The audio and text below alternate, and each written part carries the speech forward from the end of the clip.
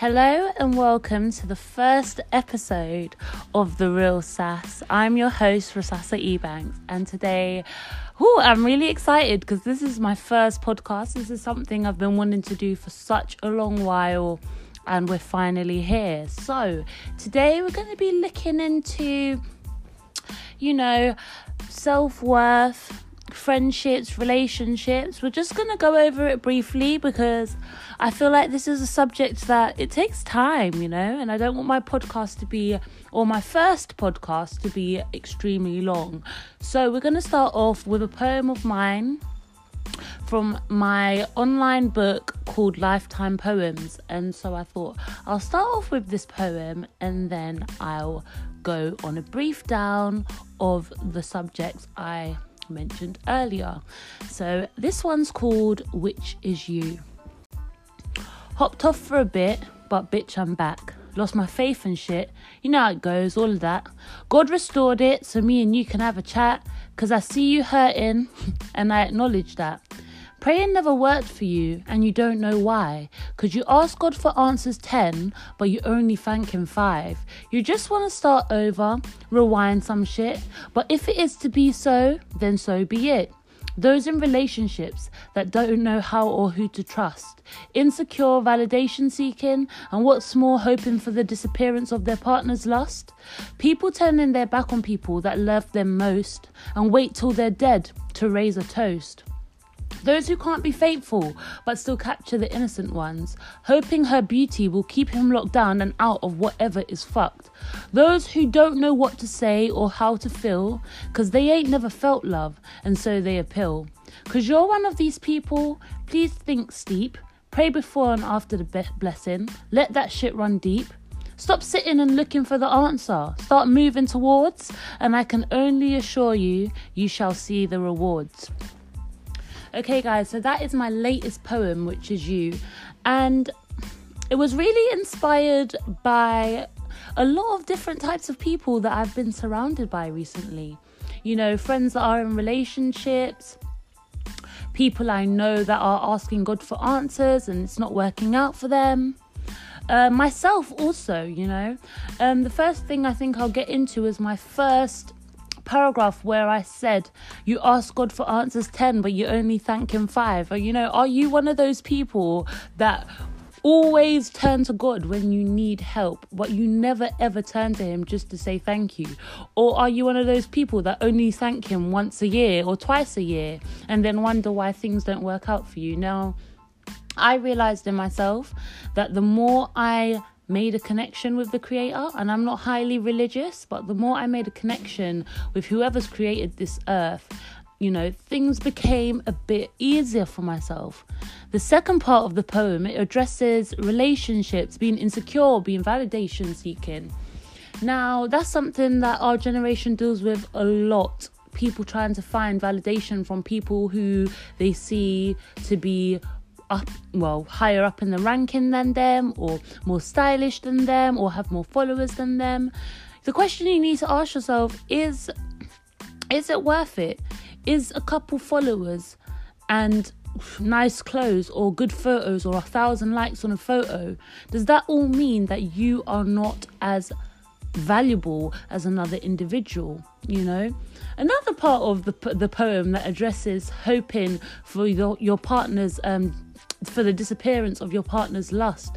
A lot of us are in relationships where we know our partner has somebody or has had somebody that they still want to be with, that they still want to be about with, but we have fell so in love with that person that we do not know how to cut it.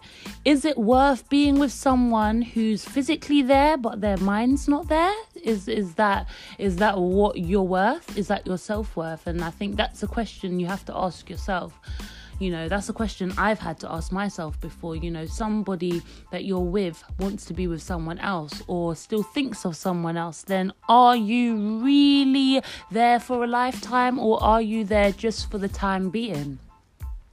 Another part of the poem that addresses people turning their back on people that love them most and wait till they're dead to raise a toast. Now, that's so real. I've seen it so many times, you know. I've had a lot of issues with people and just had to think after the issue or the argument or the debate, if this person was to die tomorrow, would this be worth it? And in most cases, it would not. So why are you wasting time? It's all about time. We don't know if we'll be alive tomorrow. We make plans for the next week, the week after, but for real, like, will we even be here tomorrow? Will we even be here next week? Every second matters. And if you are arguing with somebody over something that is so silly or minute, why not just squash it? Why not just be an adult and move on? Because at the end of the day, if they were to die, how would you feel? I know it sounds cliche. Another one that I really wanted to look into, and I'm going to spend a lot of time on this part where it says, those who can't be faithful but still capture the innocent ones, hoping her beauty will keep him locked down and out of whatever is fucked. Now, this bit I wrote about a particular person. I'm not going to put names, but I'm just saying, and myself, I've been in this situation where a lot of males or females capture people that they know. And I use the word capture because it's like you're prey. It's like you're basically prey, or you're a bloody predator. Yeah, you see this person going about their life, living their best life, and you've come now to come mash it up with your madness. Leave people alone. If you see a lovely lady working hard, trying to get somewhere in life, and you're at the bottom of the ranking, you don't want to work hard. There's nothing wrong with being at the bottom of the ranking, but you don't want to work hard. You don't want to do nothing. You just want to sit down, smoke all day, and snap yourself, blowing smoke at the camera. Then, bro, leave her alone. Leave her alone. Let her do her thing. You're no good for her. You bring nothing to the table. Then go away. If you don't bring anything to the table, but you want to bring something to the table, then you're welcome. But how can you come into someone's life knowing you have nothing to give? And I don't mean financially. I just mean support, love, all of those lovely things that we look for in a relationship. Another part I'm going to look into in my poem is the last part of the poem, where it says, stop sitting and looking for answers and start moving towards, and I can only assure you shall surely see the rewards. Now listen to me. If you are one of those people that sit down smoking every day, looking at your problems, how is that going to help you? Is that going to bring you anywhere? Start making one move. Have a problem, go and speak to someone about it. That's a move. Somebody can give you advice. If it's your mum, if it's your dad, if it's your best friend. Don't sit down all day thinking about the problem you have and not even saying a prayer, or not even trying to move towards the problem to resolve it, but sitting down there and waiting for things to drop into your lap and then wondering why God doesn't help you. God helps those when he sees them moving towards you have a problem and you're stepping towards it to get over it. You can't have a hurdle and before you've jumped over it, you're just looking at it, staring at it. Unless you're trying to analyze how to jump over it, then what the hell are you doing before that hurdle? Go and jump over it and God will help you move on with it. So guys, this is towards the end of my poem, and the end of my podcast.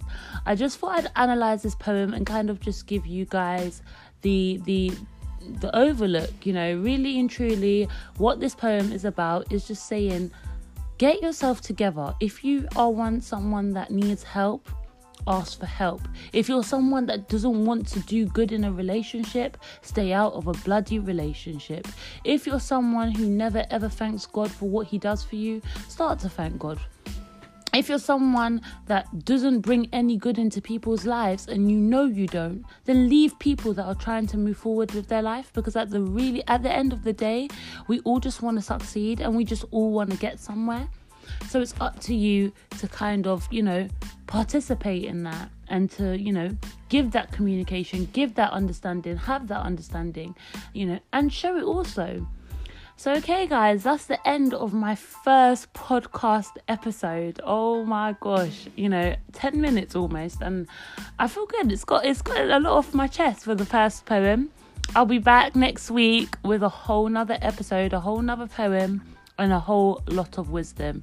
Take care. Bye.